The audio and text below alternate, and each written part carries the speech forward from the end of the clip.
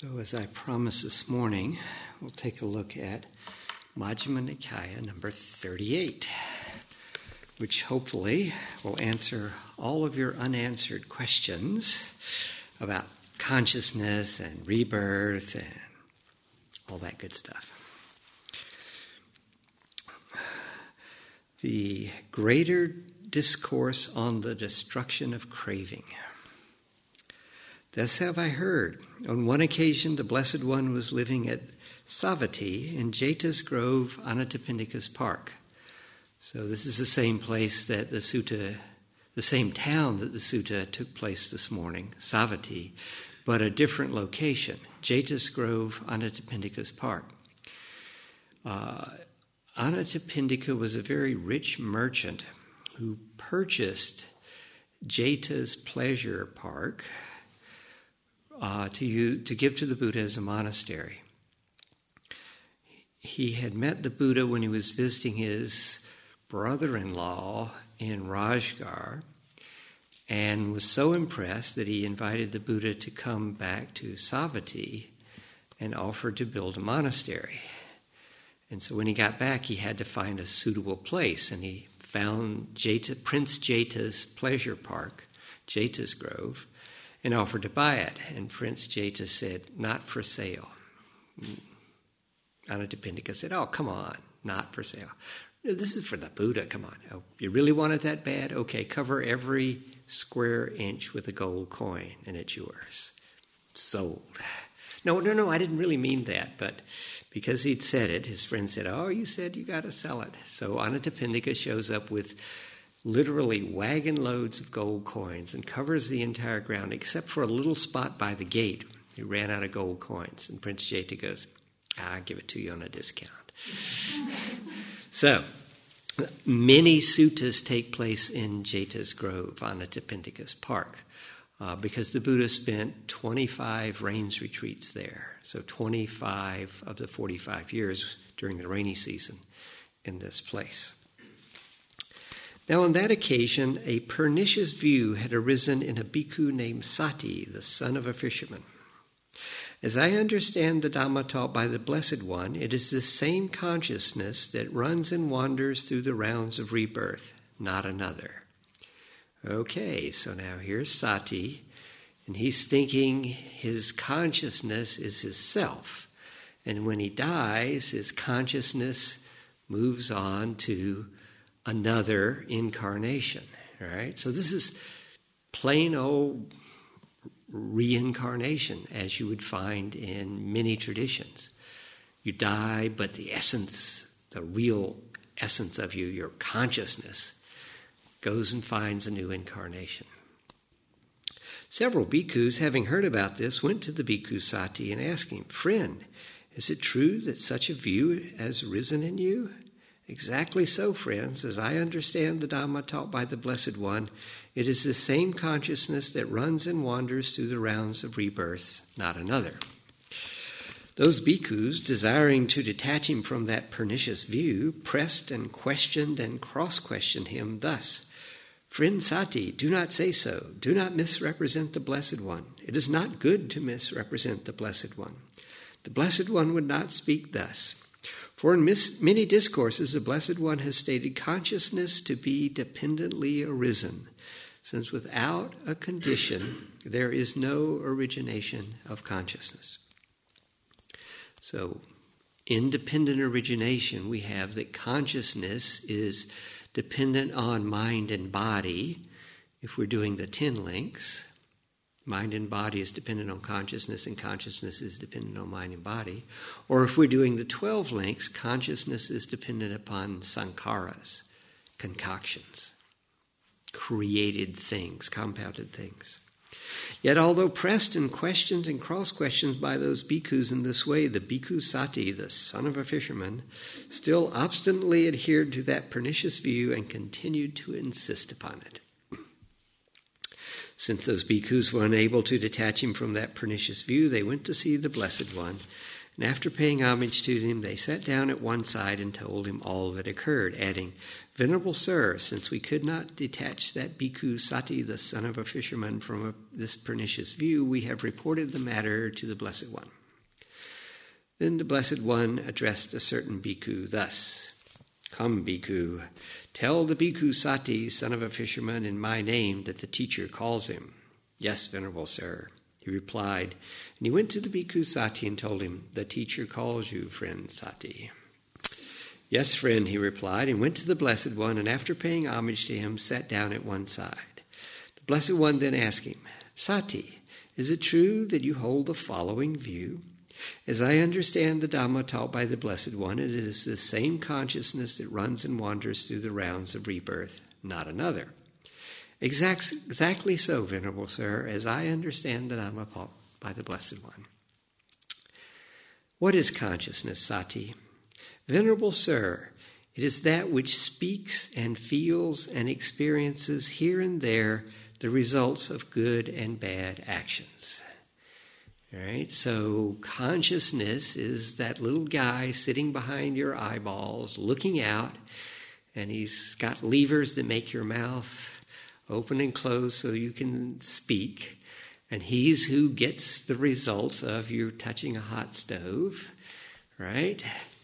And he's the guy that goes on to the next one because he gets the results of karma. Remember, in this morning's discourse, there was some bhikkhu, stubborn and obtuse, who wanted to know who gets the results, what self gets the results of the actions done by the not self, right? And so Sati thinks consciousness experiences here and there the results of good and bad actions. So consciousness wanders through the rounds of rebirth, receiving the results of karma. "Misguided man, to whom have you ever known me to teach the Dhamma in that way? Misguided man, in many discourses have I not stated consciousness to be dependently arisen, since without a condition there is no origination of consciousness. But you, misguided man, have represented us by your wrong grasp and injured yourself and stored up much demerit, for this will lead to your harm and suffering for a long time. If you're a disciple of the Buddha, you better keep an open mind. Holding fixed views and opinions is just going to get you in trouble." Then the Blessed One addressed the bhikkhus thus, "Bhikkhus, what do you think? Has the bhikkhu Sati, son of a fisherman, kindled even a spark of wisdom in this Dhamma and discipline?" "How could he, venerable sir? No, venerable sir." When this was said, the bhikkhu Sati, son of a fisherman, sat silent, dismayed, with shoulders drooping, head down, glum, and without response. Then, knowing this, the Blessed One told him, "Misguided man, you will be recognized by your own pernicious view. I shall question the bhikkhus on this matter." Well, the Buddha was right. We know Sati, the son of a fisherman, 2,500 years later, because of his pernicious view. Poor old Sati. Then the Blessed One addressed the bhikkhus thus, "Bhikkhus, do you understand the Dhamma taught by me as this bhikkhu Sati, son of a fisherman, does?" "No, venerable sir, for in many discourses the Blessed One has stated consciousness to be dependently arisen, since without a condition there is no origination of consciousness." "Good, bhikkhus, good. It is good that you understand the Dhamma taught by me, because that's what I've taught. But this bhikkhu Sati, son of a fisherman, misrepresents us by his wrong grasp and injures himself and stores up much demerit, for this will lead to his harm and suffering for a long time." Bhikkhus, consciousness is reckoned by the particular condition dependent upon which it arises. When consciousness arises dependent on the eye and forms, it is reckoned to be eye consciousness. When it arises dependent on the ear and sounds, ear consciousness. When dependent on nose and odors, nose consciousness. Dependent on tongue and taste, tongue consciousness. Dependent upon body and tangibles, body consciousness. Dependent upon mind and mind objects, mind consciousness.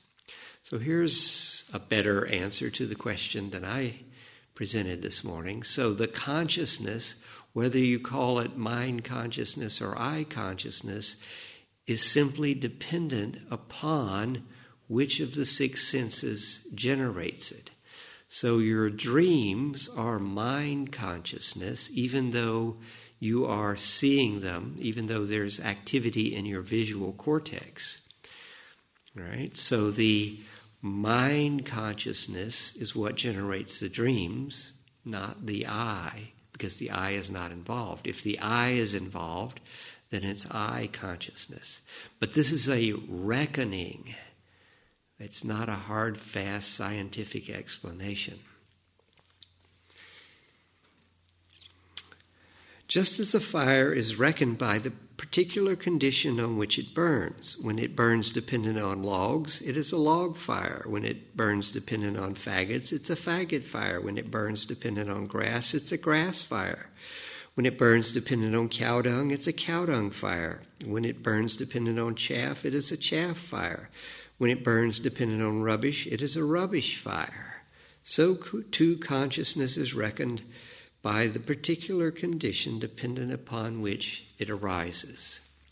So fire is not different whether it's burning on logs or rubbish, right? It's still fire, but we reckon it differently. We may respond to it differently. A log fire, if you need those logs, you'll put it out. A rubbish fire, you may just let it burn. Okay? Consciousness, again, it's a reckoning, but the consciousness is like the fire. In all the cases, there's this commonality. And so we reckon it or give it a name based on the sense that's involved. Then the Buddha asks some general questions. Basically, he's saying, can you see when something has arisen? Yes, Venerable Sir. Can you see its origination occurs with something else as nutriment, as the cause or condition? Yes, Venerable Sir. Do you see with the cessation of that nutriment, what has come to be is subject to cessation? Yes, Venerable Sir. So things arise because of causes. They stick around because of supporting conditions. And when the supporting conditions are gone, then they cease. Now, the cause and the supporting conditions could indeed be exactly the same, or they could be different. And then he asks quite a bit more about this, checking up if the monks really understand, and they do. Bhikkhus, purified and bright as this view is, if you adhere to it, cherish it, treasure it, and treat it as a possession, would you then understand the Dhamma that has been taught as similar to a raft, being for the purpose of crossing over, not for the purpose of grasping? No, Venerable Sir. Now, the famous simile of the raft, this occurs in Majjhima Nikaya 22. You're on the dangerous shore, and there's a river, and if you can get to the other side, you're safe. But it's too big a river to swim, there's no bridge, there's no ferryman. So you gather materials, bind them together, and then using your arms and feet, make your way across to the far shore, the safe shore. When you get to the far shore, do you pick up the raft and walk around with it on your head? No, Venerable Sir. Right? You let it go. The raft is for getting to the other side. But in order to actually safely get to the far shore, at the end, you have to let go of the raft. So if you're taking any teaching and you're getting attached to it, you're making it a fixed view, then it's not a skillful means for getting you to the far shore. And so the Buddha's teaching them about what we call this-that conditionality. This occurs because that occurred. If that doesn't occur, this doesn't occur. And he says, this is important. You got to understand it, but don't cling to it. That's carrying the raft around on your head. Bhikkhus, purified and bright as this view is, if you do not adhere to it, cherish it, treasure it, treat it as a possession, would you then understand the Dhamma that has been taught as similar to a raft, being for the purpose of crossing over and not for the purpose of grasping? Yes, Venerable Sir. Okay, so now what follows is a discussion of nutriment, the things in general that cause something else to come to be. Bhikkhus, there are 4 kinds of nutriment for the maintenance of being that have already come into be and for the support of those seeking a new existence. What for? They are physical food as nutriment, gross or subtle, contact as the second, mental volition as the third, and consciousness as the fourth. Now, bhikkhus, these 4 kinds of nutriment have what is their source, what is their origin, from what are they born and produced. These 4 kinds of nutriments have craving as their source, their origin. They are born and produced from craving. And this craving has what as its source? Vedana. And Vedana has what as its source? Contact. Contact has what as its source? The senses. The senses, mind and body. Mind and body, consciousness. Consciousness, sankharas, concoctions. Concoctions, ignorance. And now, the Buddha goes through the 12 links of dependent origination in the forward order and arising. So bhikkhus, with ignorance as conditions, concoctions come to be. With concoctions as conditions, all the way up, repeating what we just said, craving, clinging, becoming, birth, old age, sickness, death, pain, sorrow, grief, lamentation, and all the rest of it. And then the Buddha questions the monks about the reverse order. With birth as condition, aging and death comes to be. So it was said. Now, bhikkhus, do aging and death have birth as a condition or not? How do you take it to be the case? Yes, Venerable Sir, aging and death have birth as a condition. And then it goes through all the others. So, given something, what is it dependent upon? And he checks out, and yeah, they got it. All right. And then the Buddha recapitulates, repeats the thing about the arising. And then he goes into the extinction, the cessation.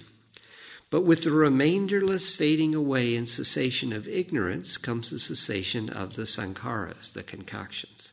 With the cessation of the concoctions, the cessation of consciousness, and so forth all the way up. And then more questionnaire to make sure they got it right, and then recapitulates it. So what the Buddha's doing here, Sati felt that it was his consciousness that roamed and wanders through the rounds of rebirths, getting the results of his actions. And what the Buddha is saying, look at everything in terms of dependently originated phenomena. Don't get stuck in conceiving of some solid entity called me, my soul, my essence, myself. You can't find it.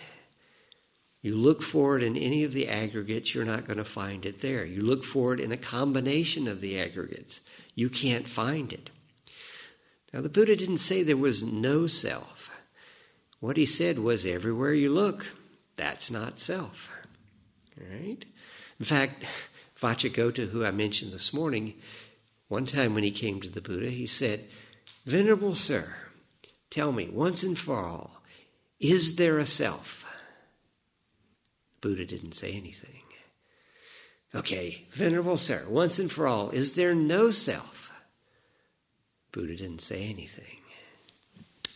Vacchagotta leaves. After he was gone, the Buddha turns to Ananda and says, if I had said there was a self, he would have fallen into the mistake of eternalism, thinking there was a soul that was going to exist forever. If I had said there was no self, he would have fallen into the mistake of nihilism or annihilationism. He would be utterly destroyed at death. better not to say anything so he doesn't get any more confused than he is already. Which was good, because Sati kept coming back and asking questions, and eventually he asked to become a monk. And eventually, after asking more questions, he got fully enlightened. So the Buddha's not saying that there's no self. What he's saying is everywhere you look, you can't find it. And if you look closely, all that you do find are dependently originated phenomena. Everything is dependent upon something else. There's no essence to anything. I heard a talk by Joseph Goldstein, who pointed out that actually it's much more accurate to think of yourself not as a noun, but as a verb. You are a collection of processes. You're not just a single process. You're a bunch of processes. You're the circulatory process and the digestive process and the respiratory process. And it's all in motion, it's all moving, and it's all changing all the time. I thought that was really quite interesting and really right on. And I started contemplating it, and I realized, there aren't any nouns. It's just some verbs move kind of slow. This table is not a noun. This is trees, doing their thing. Well, some carpenter's thing as well. Right? It's in motion. It's moving. Not changing really fast, but everything is changing. You can't find a single thing in the universe that's not changing. Everything arises because of a cause. It sticks around while there's supporting conditions. When the supporting conditions change, it ceases. This is what the Buddha is saying. Look at yourself that way also. You are a dependently originated phenomena. This is what happens. Now, all right, so if actions have results, then if I act, who gets the results? Well, you're asking the who question. The who question is as wrong as which way does the fire go when it goes out? Right? The who doesn't make any sense. An action is performed and the results are embedded in the universe. Duh, right? Okay. And those results come to fruition. They are the cause for further results. They're the cause for further actions and those results. It's just dependently originated phenomena rolling on. The whole idea of finding a who, a me, an essence, the Buddha says no. It's just dependently originated phenomena. That's all you can find.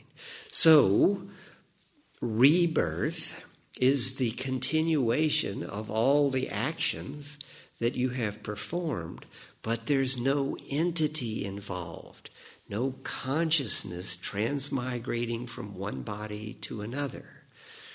I think I mentioned earlier in this course, it's like there's a great ship of the universe, and we all get to put our hands on the tiller, right? And we all get to push it one way or another. We all get to determine a little bit how it unfolds. This is what our actions are doing. So now, what you need to do is see that you are a part of the universe, and your actions have the chance to make the universe a tiny bit better or a tiny bit worse. I mean, you don't get to do the whole universe. And if you do, you've been doing a bad job in this neighborhood lately, right? Global warming and all this stuff, all right? So we get to do a little bit. This is what we need to see. We need to take the bigger picture. But don't make the mistake of identifying with the universe. Right? Don't think, okay, it's not me, I'm not my body. right? I'm not my consciousness. I'm the universe. You're not the universe. Come on. You're a piece of the universe. But don't identify with anything. It's not that you're identifying with the wrong thing. It's that the act of identification itself is the mistake. Nonetheless, you do have actions, and the actions have results. And all of this, actions and result, is the dependently originated phenomena of the universe rolling on, just continually rolling on. Bhikkhus, knowing and seeing in this way, would you run back to the past thus? Were we in the past? Were we not in the past? What were we in the past? How were we in the past? Having been what? What did we become in the past? No, Venerable Sir. Knowing and seeing in this way, would you run forward to the future thus? What shall we be in the future? Shall we not be in the future? What shall we be in the future? How shall we be in the future? Having been what shall we become in the future? No, Venerable Sir.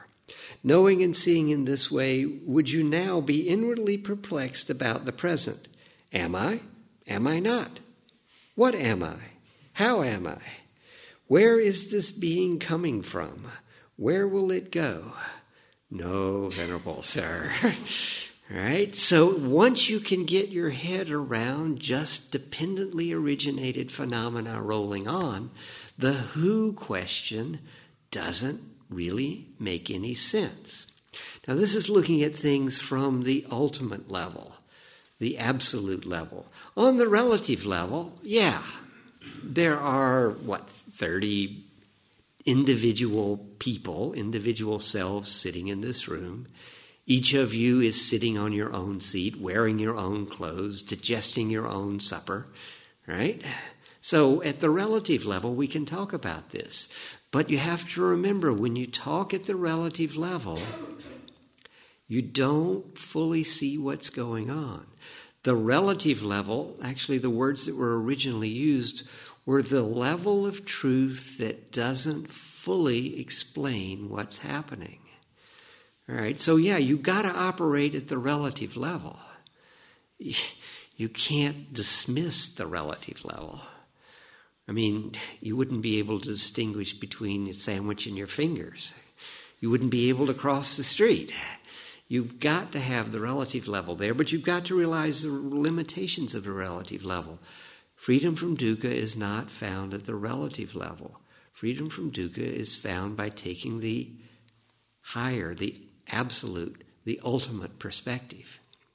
That's what's necessary. And when you take that perspective, the question of what was I in the past, will I be in the future, who am I now, what am I supposed to be doing, those questions don't arise because you're seeing everything as dependently originated phenomena. We'll talk about this more tomorrow night. Bhikkhus, knowing and seeing in this way, would you speak thus? The teacher is respected by us. We speak as we do out of respect to the teacher. No, Venerable Sir. Knowing and seeing in this way, would you speak thus? The recluse says this, and so do other recluses. But we do not speak thus. No, Venerable Sir. Knowing and seeing in this way, would you acknowledge another teacher? No, Venerable Sir. Knowing and seeing in this way, would you return to the observances, tumultuous debates, and auspicious signs of ordinary recluses and Brahmins, taking them as the core of the holy life? You're going to go back to Brahmanism? No, Venerable Sir. Do you speak this way of what you have known and seen and understood for yourselves? Yes, Venerable Sir. This is the key thing. You make progress on the spiritual path based on what you have known and seen and understood for yourself. Not because you can recite what some teacher said or you belong to a group that believes in a way. No, just because you have known and seen and understood for yourselves. Good bhikkhus, you have been guided by me with this Dhamma, which is visible here and now, immediately effective, inviting inspection, leading onward, to be experienced by the wise for themselves. For it was with reference to this that it has been said, Bhikkhus, this Dhamma is visible here and now, immediately effective, inviting inspection, onward leading, to be experienced by the wise for themselves. All right, this Dhamma about the dependently originated nature of the universe without solid entities, the universe of just verbs, of just actions and their results. This is the Dhamma.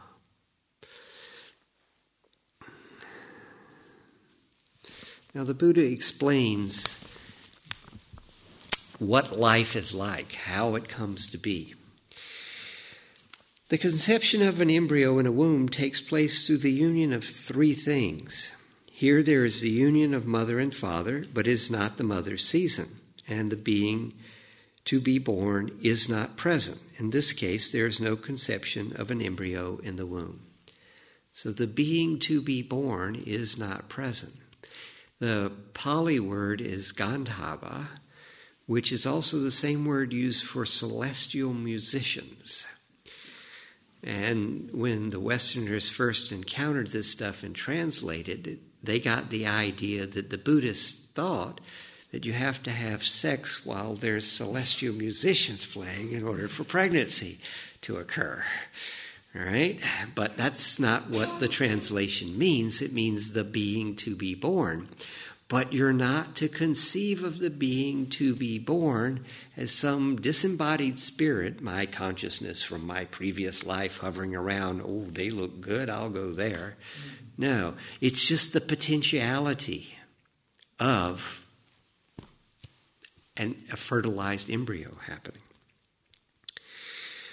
The second case, there is the union of mother and father, and it's the mother's season, but the being to be born is not present. In this case, too, there is no conception of an embryo in the womb. Just didn't happen, even though the timing was good. But when there is the union of mother and father, and it is the mother's season, then and the being to be born is present, and the potential is actualized. Through this union of the three things, the conception of an embryo in the womb takes place. The mother then carries the embryo in her womb for 9 or 10 months with much anxiety as a heavy burden. Then at the end of 9 or 10 months, the mother gives birth with much anxiety as a heavy burden. Then when the child is born, she nourishes it with her milk. When the child grows up and his faculties mature, the child plays at such games as toy plows, tip-cat, somersaults, toy windmills, toy measures, toy cars, and a toy bow and arrow. When he grows up further and his faculties mature, the youth enjoys himself provided and endowed with the 5 chords of sensual pleasure, with forms cognizable by the eye, sounds cognizable by the ear, smells cognizable by the nose, flavors cognizable by the tongue, tangibles cognizable by the body, that are wished for, desired, agreeable, and likable, connected with sensual desire, and provocative of lust. In other words, the child grows up and begins to explore the environment and is able to determine what brings pleasure, what's going to produce the pleasant Vedana. On seeing a form with an eye, he lusts after it if it is pleasing, and he dislikes it if it is unpleasing. He abides with mindfulness of the body unestablished, it with a limited mind, and he does not understand as it actually is the deliverance of mind and deliverance by wisdom, wherein those evil, unwholesome states cease without remainder. Engaged as he is in favoring and opposing whatever feeling he feels, whether pleasant or painful or neither painful or pleasant, he delights in that feeling, welcomes it, and remains holding to it. As he does so, delight arises in him. Now, delight in feelings is clinging. And with this clinging as condition comes to be being. With being as condition birth, with birth as condition aging, sorrow, lamentation, pain, grief, and despair come to be. Such is the origin of this whole mass of suffering. So the child is interacting with the environment, and when the environment produces pleasant Vedana, he wants it. If it produces unpleasant Vedana, he wants to get rid of it. And this is the craving, and then the clinging, and this leads to the dukkha. Here, a Tathagata appears in the world, accomplished, fully enlightened, and teaches the Dhamma which is good in the beginning, good in the middle, good in the end. And the graduated training is now repeated here. The precepts, the morality, the guarding of the senses, the mindfulness of bodily activities, the being content with little, the abandoning of the hindrances, the jhanas,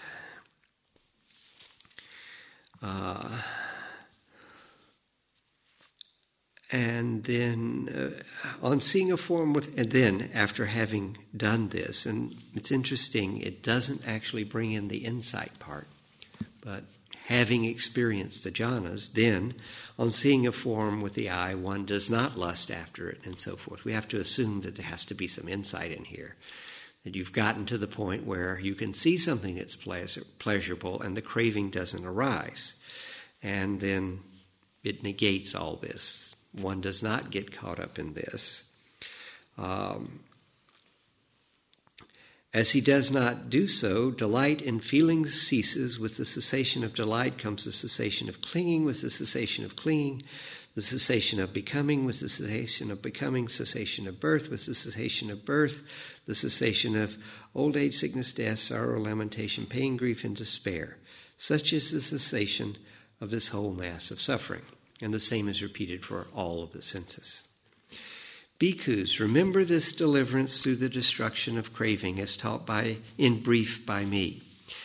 But this bhikkhu Sati, son of a fisherman, is caught up in a vast net of craving, in the trammel of craving. This is what the Blessed One said. The bhikkhus were satisfied and delighted in the Blessed One's words. So the poor bhikkhu Sati was craving for eternal pleasant existence. He was craving for his consciousness to keep going. And what the Buddha is saying is you've got to let go of your fixed views and actually look at the world in terms of dependently originated phenomena, because that's all that's there. That's the absolute perspective that you need to take if you're going to escape from the dukkha. Well, I said I might talk about the sutta of transcendental dependent origination, but I think I'm going to skip that because that's probably enough for tonight. So, questions, comments?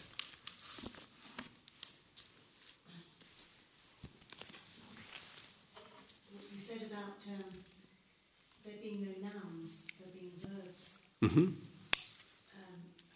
I was just realising what nounifying people we are. Oh, yeah. But even in ways that are patently ridiculous. I mean, I was just realising that I have a tendency to see people when I just meet them as the age that they are when I meet them, as if they've always been that age. Right. Exactly. My grandmother was always old. Yeah. Obviously, I know that's not true, but that's the immediate perception. Right. Exactly. There's the famous saying, you can't step in the same river twice. I mean, a river is not a thing. It's a process. It's always moving. And if you can step out of that thingifying, it can be helpful for seeing what's going on. Interestingly enough, the Navajo language doesn't have any nouns. It's all verbs. This is tabling. Right? I think maybe growing up with that as your mother tongue, you would have a very different view of the world, perhaps a lot more closely aligned with what the Buddha is pointing out.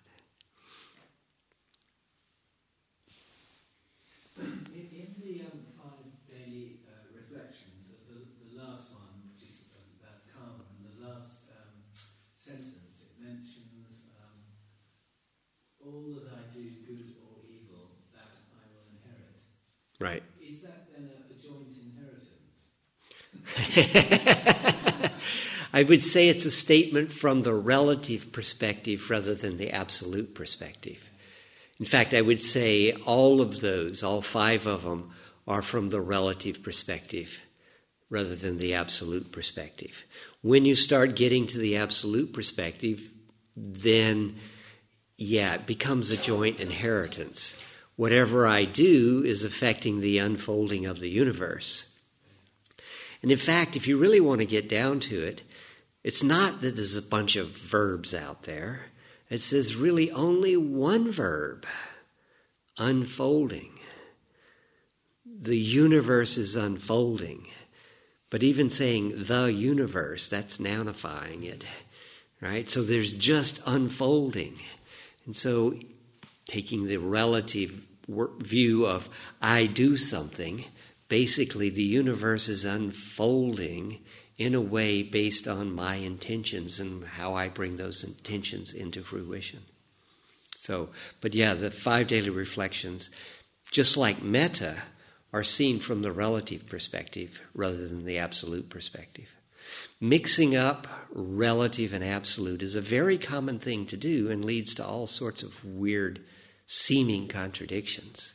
It's very important to know which perspective you're looking from when you're doing practice or anything else.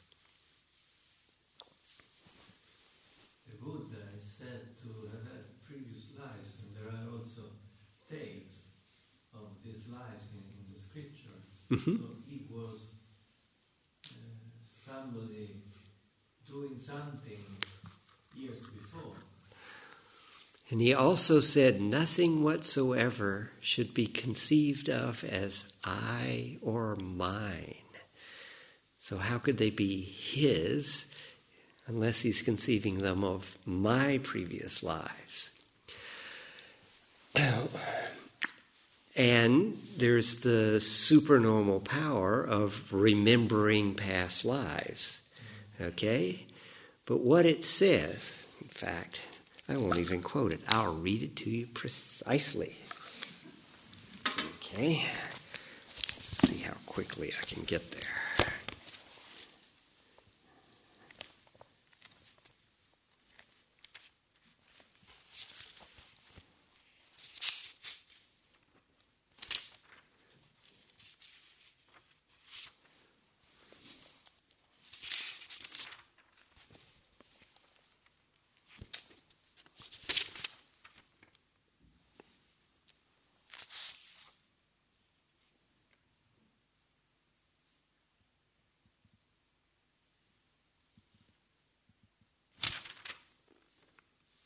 Okay, wrong sutta. There's number 26 and 36, which tell about the enlightenment. And I can't ever remember which part of it is in which sutta.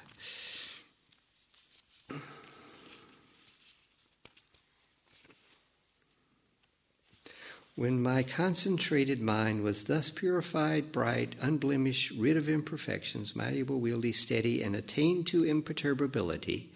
All right, so he did the jhanas at the beginning of the night of enlightenment. I directed it to knowledge of recollection of past lives. It doesn't say his past lives. Then it says, I recollected my manifold past lives, that is, 1 birth, 2 births, etc. Right, but it says recollection of past lives. I don't doubt that he was able to tap into some sort of ESP phenomena of experiencing past lives, but the original says recollection of past lives, not recollection of my past lives. I've often wondered if it was really phrased, I recollected manifold past lives, and then somebody stuck the my in there later, and giving the ownership to the Buddha. Because it makes no sense for them to be the Buddha's past lives if nothing whatsoever should be conceived of as owned by someone. So, All right, that's how I'm going to answer your question. Now, as for the Jataka tales, which are the stories of the Buddha's past lives and are part of the Pali Canon, what I'm basically going to say is that these were probably Indian folk tales that predated the Buddha, that were co-opted to be his past lives. In other words, the stories were around and they just took them and said, oh, yeah, that was the Buddha. He was the hero of this one too, making it his past lives. But I'm sure you can find other teachers who won't take that viewpoint, so feel free to take the viewpoint that you feel is most appropriate for you.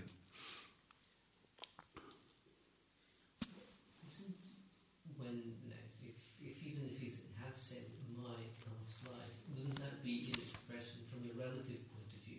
Yeah, it would be a relative. I mean, if you remember something, you're remembering your memory, so you obviously assume it's yours.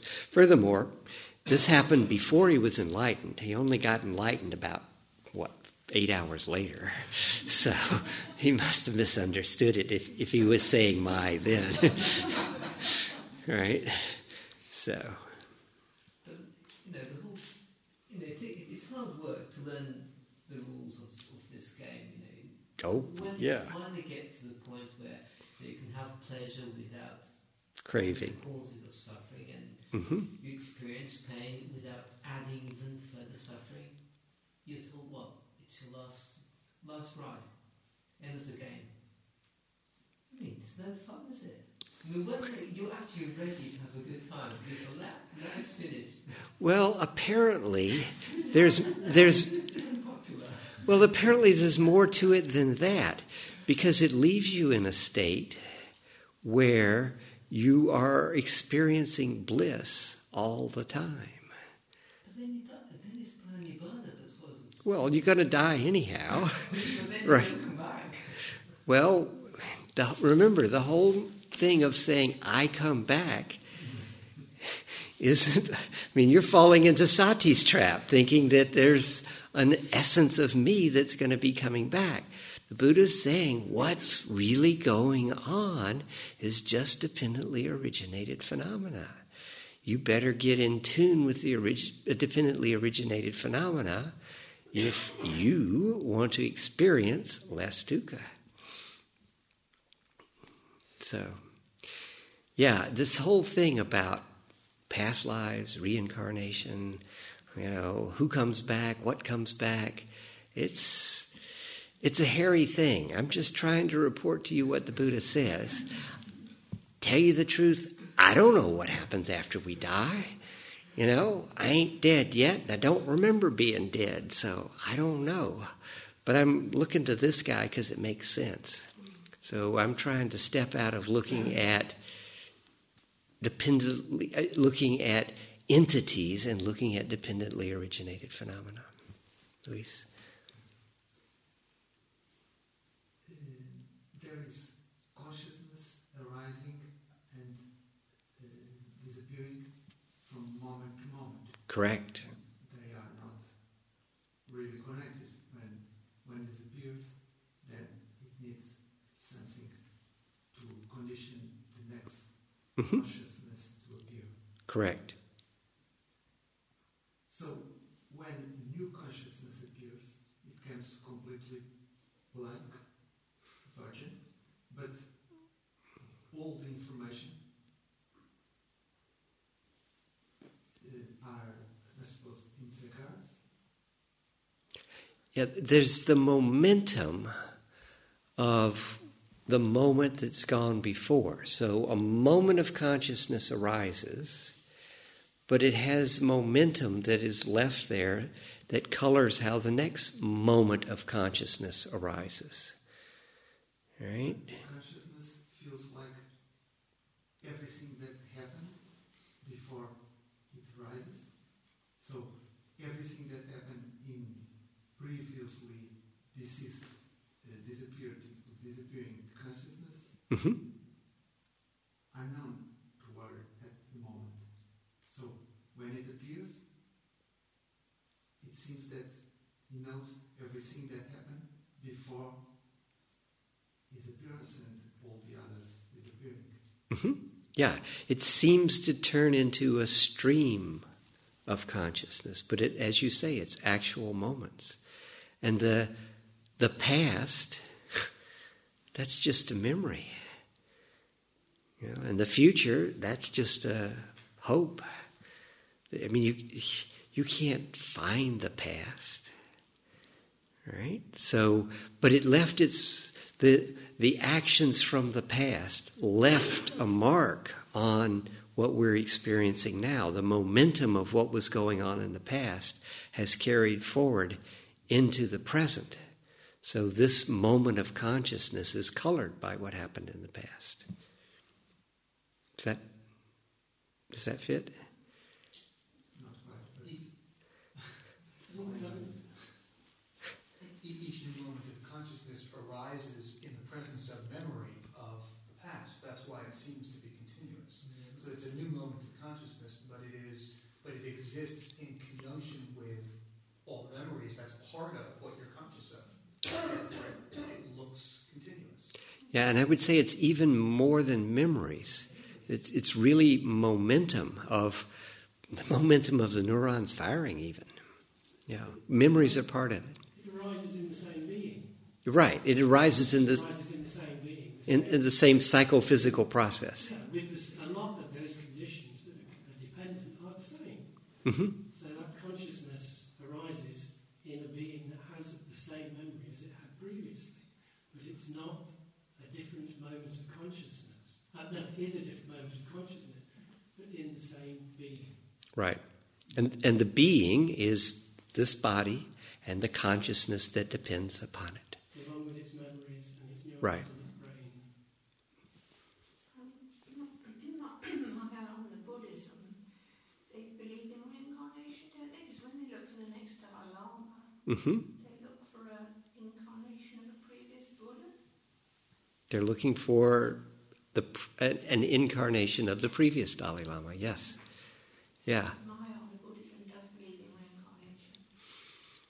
It would seem that way, but I don't know what they're teaching at the deepest level. Okay? As I said, I'm trying to share with you what the Buddha had to say. So you can find lots of stuff out there. And I could make up stuff about how, it's not really reincarnation, but I'm not going to go there. Mahayana Buddhism has added a lot of stuff.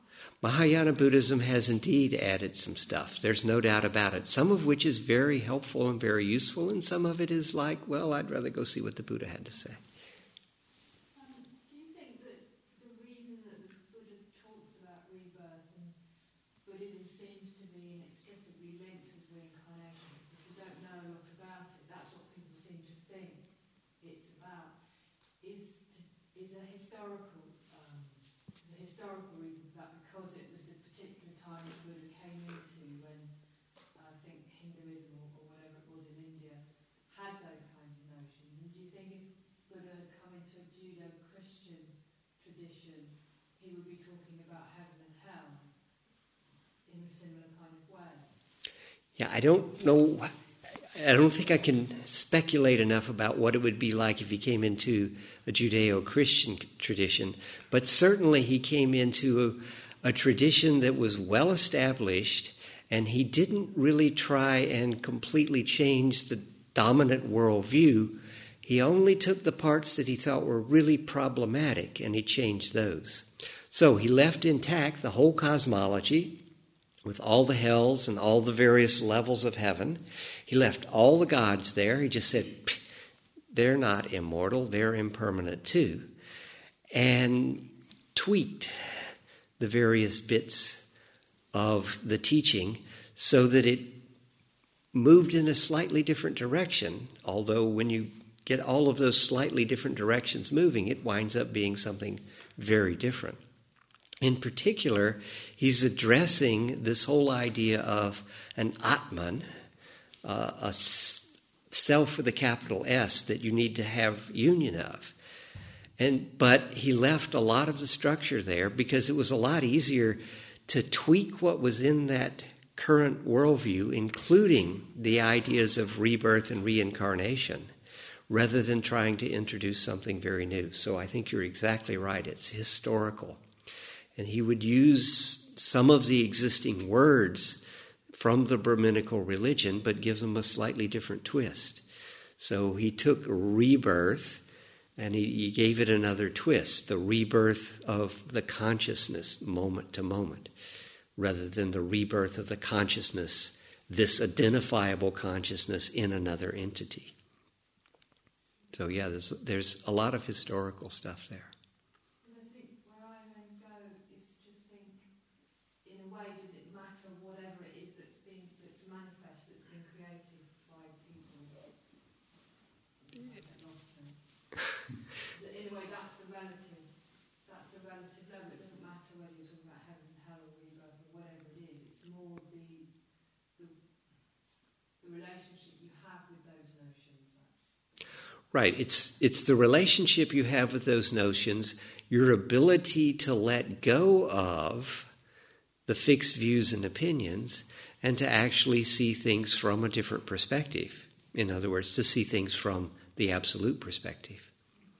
So I think that's what he's trying to do. He's very skillfully using the ideas of his culture and just twisting them slightly to give you another viewpoint, one that is deeper and enables you to escape from the dukkha. Would it be fair to say that there's a level at which you just can't get this stuff just by sort of thinking about it? Yes. That would be not only fair to say that, it would be necessary to say that. It's all about the understood experience. And so what I put up here, I don't expect you to believe. I mean, why would you believe a hippie computer programmer from Mississippi? Right? You better check all this stuff out for yourself. Right? But hopefully this will give you some guidelines of some directions to look in when you're checking it out. I think about the Mahayana, the Tibetan. Mm-hmm. When they look for the next Dalai Lama, they're looking for the embodiment of the Dalai Lama. In other words, they're looking for the quality which represents the Dalai Lama, which is compassion. So they won't look for the person, but for the quality who's going to reincarnate in a person. That's there, but it sometimes seems as though they're looking for the actual person coming back. Again, you have to remember, particularly in Tibetan Buddhism, they tend to teach on 3 levels. The literal level, so yeah, it's the same guy coming back again and again. And then the more esoteric level, and then finally the secret level. So it could be that what we're getting is sort of the basic level. Oh yeah, he's coming back. But as you say, at a deeper level, they're looking for the qualities. And at the secret level, well, they didn't let me in on all the secrets there. But certainly there seems to be, well, as I said earlier, there seems to be actually ESP, extrasensory perception, does seem to be a phenomenon. I've just had too many experiences that I can't dismiss it. So it could be that what they're looking for is some kid who's exhibiting enough ESP to be able to pick out the possessions of the previous Dalai Lama, right? Not because he is the previous Dalai Lama, but he's able to read the minds of the people who know which is the right answers. Okay? And if he's got that sort of talent, and he seems like he's got the compassion as well, then, hey, this is a good choice for the next time. But I don't know. I'm struggling down here at the Theravadan level trying to understand what the Buddha said. I don't think I can run off to all the Tibetan level. I just do one of their practices and love it. But, yeah, they got more cosmology than I can chew. So to come earlier to the question, is conscience do reincarnate to the next body? Or maybe we more right to say consciousness, like different level of consciousness reincarnate? I would say consciousness is what's behind the actions. In other words, your conscious intentions, and the actions that you do have results that appear in the universe. So anytime you do something, you are incarnating into the universe at that point. So don't think of me as an entity. Think of the actions that are being done. One of the teachings on karma that I found very helpful is to see that there are no actors, but there are actions and their results. Right? And so if you're trying to drop back into the consciousness and identify it, you're dropping back into the actor, the who, which at the relative level works okay. But when you start getting into the ultimate level, it's just actions and their results. That's what's there. Can you see the universe as actions being done and the results from those without a who? Then you can take the ultimate perspective. There is a sutta coming to my mind. The handful of leaves. Right. And it's not the answer to all these questions in a way. Right. The Buddha is walking with his monks in the forest, and he picks up a handful of leaves, and he says, "Monks, which is more, the leaves in my hand or the leaves in the forest?" There are far more leaves in the forest than in your hand, Venerable Sir. Just so, I have taught you what you need to know to overcome dukkha. That's the handful of leaves. What I know is the leaves in the forest. So, let's see. So, the Theravada tradition believe in what after death? Well, all right, the Theravada tradition and the suttas have a lot in common. But I wouldn't say that Theravadan Buddhism... No, the Theravadan approach is more like what you find with Sati, the son of a fisherman, with consciousness going from incarnation to incarnation. That's more what you'll find in the Theravadan approach, at least at the popular level. But I'm not interested in Theravadan Buddhism. I'm interested in what the Buddha had to say. And the Buddha said, nope. It's not consciousness going from incarnation to incarnation. It's dependently originated phenomena rolling on. Is there any tradition that do not believe in incarnation? Is there Sutta Buddhism, in other words? Well, I'm trying to practice it. John Peacock, Stephen Batchelor, Musang. I run into a few people trying to practice. Santikaro. Yeah, but there's no big tradition. I mean, think about it.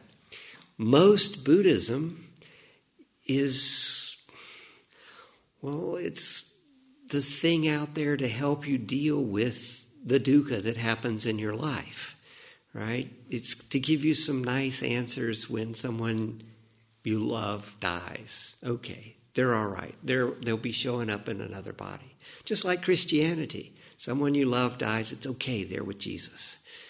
Right? So there's a lot of comfort Buddhism. This is 99.99% of the Buddhists in the world. This is 99.99% of the religious people in the world. They're taking these comforting thoughts, and that's as far as they want it to go. Right? It provides them a sense of security and comfort, but does it actually transform them? Does it take them beyond their daily concerns? I don't think most people practice at that level. What we're attempting to do in the West with a bunch of lay people practicing is actually a fairly unique thing. Not many religions have a lot of people practicing, and most people who are practicing are full-time religious practitioners. We're trying to do it on the side. It's quite interesting. It'll be very interesting to see how it evolves. Of course, we won't be around to see. coming back to actions, no actors, just actions and their results. How do we understand then karma is intention? Because intention seems to bring into play the actor and what the actor wanted at the time the action was done. Well, intending, if we get rid of nouns, intending is an action, a mental action, right? So if you're going to take it to the level of no actors, just actions and their results, you've got to take it to the level of no nouns, just verbs.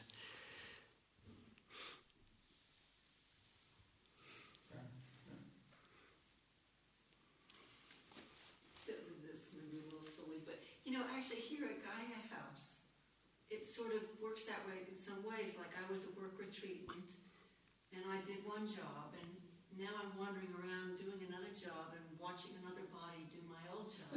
Like, oh, there I am doing now I'm doing, and it's so it isn't the who, it's just the actions. Right, very good. Okay, it's late enough. I think it must be time for a short break and then metta. And remember, I don't know what's going on. I'm just trying to share what I've come to understand with you. You got to figure this stuff out for yourself.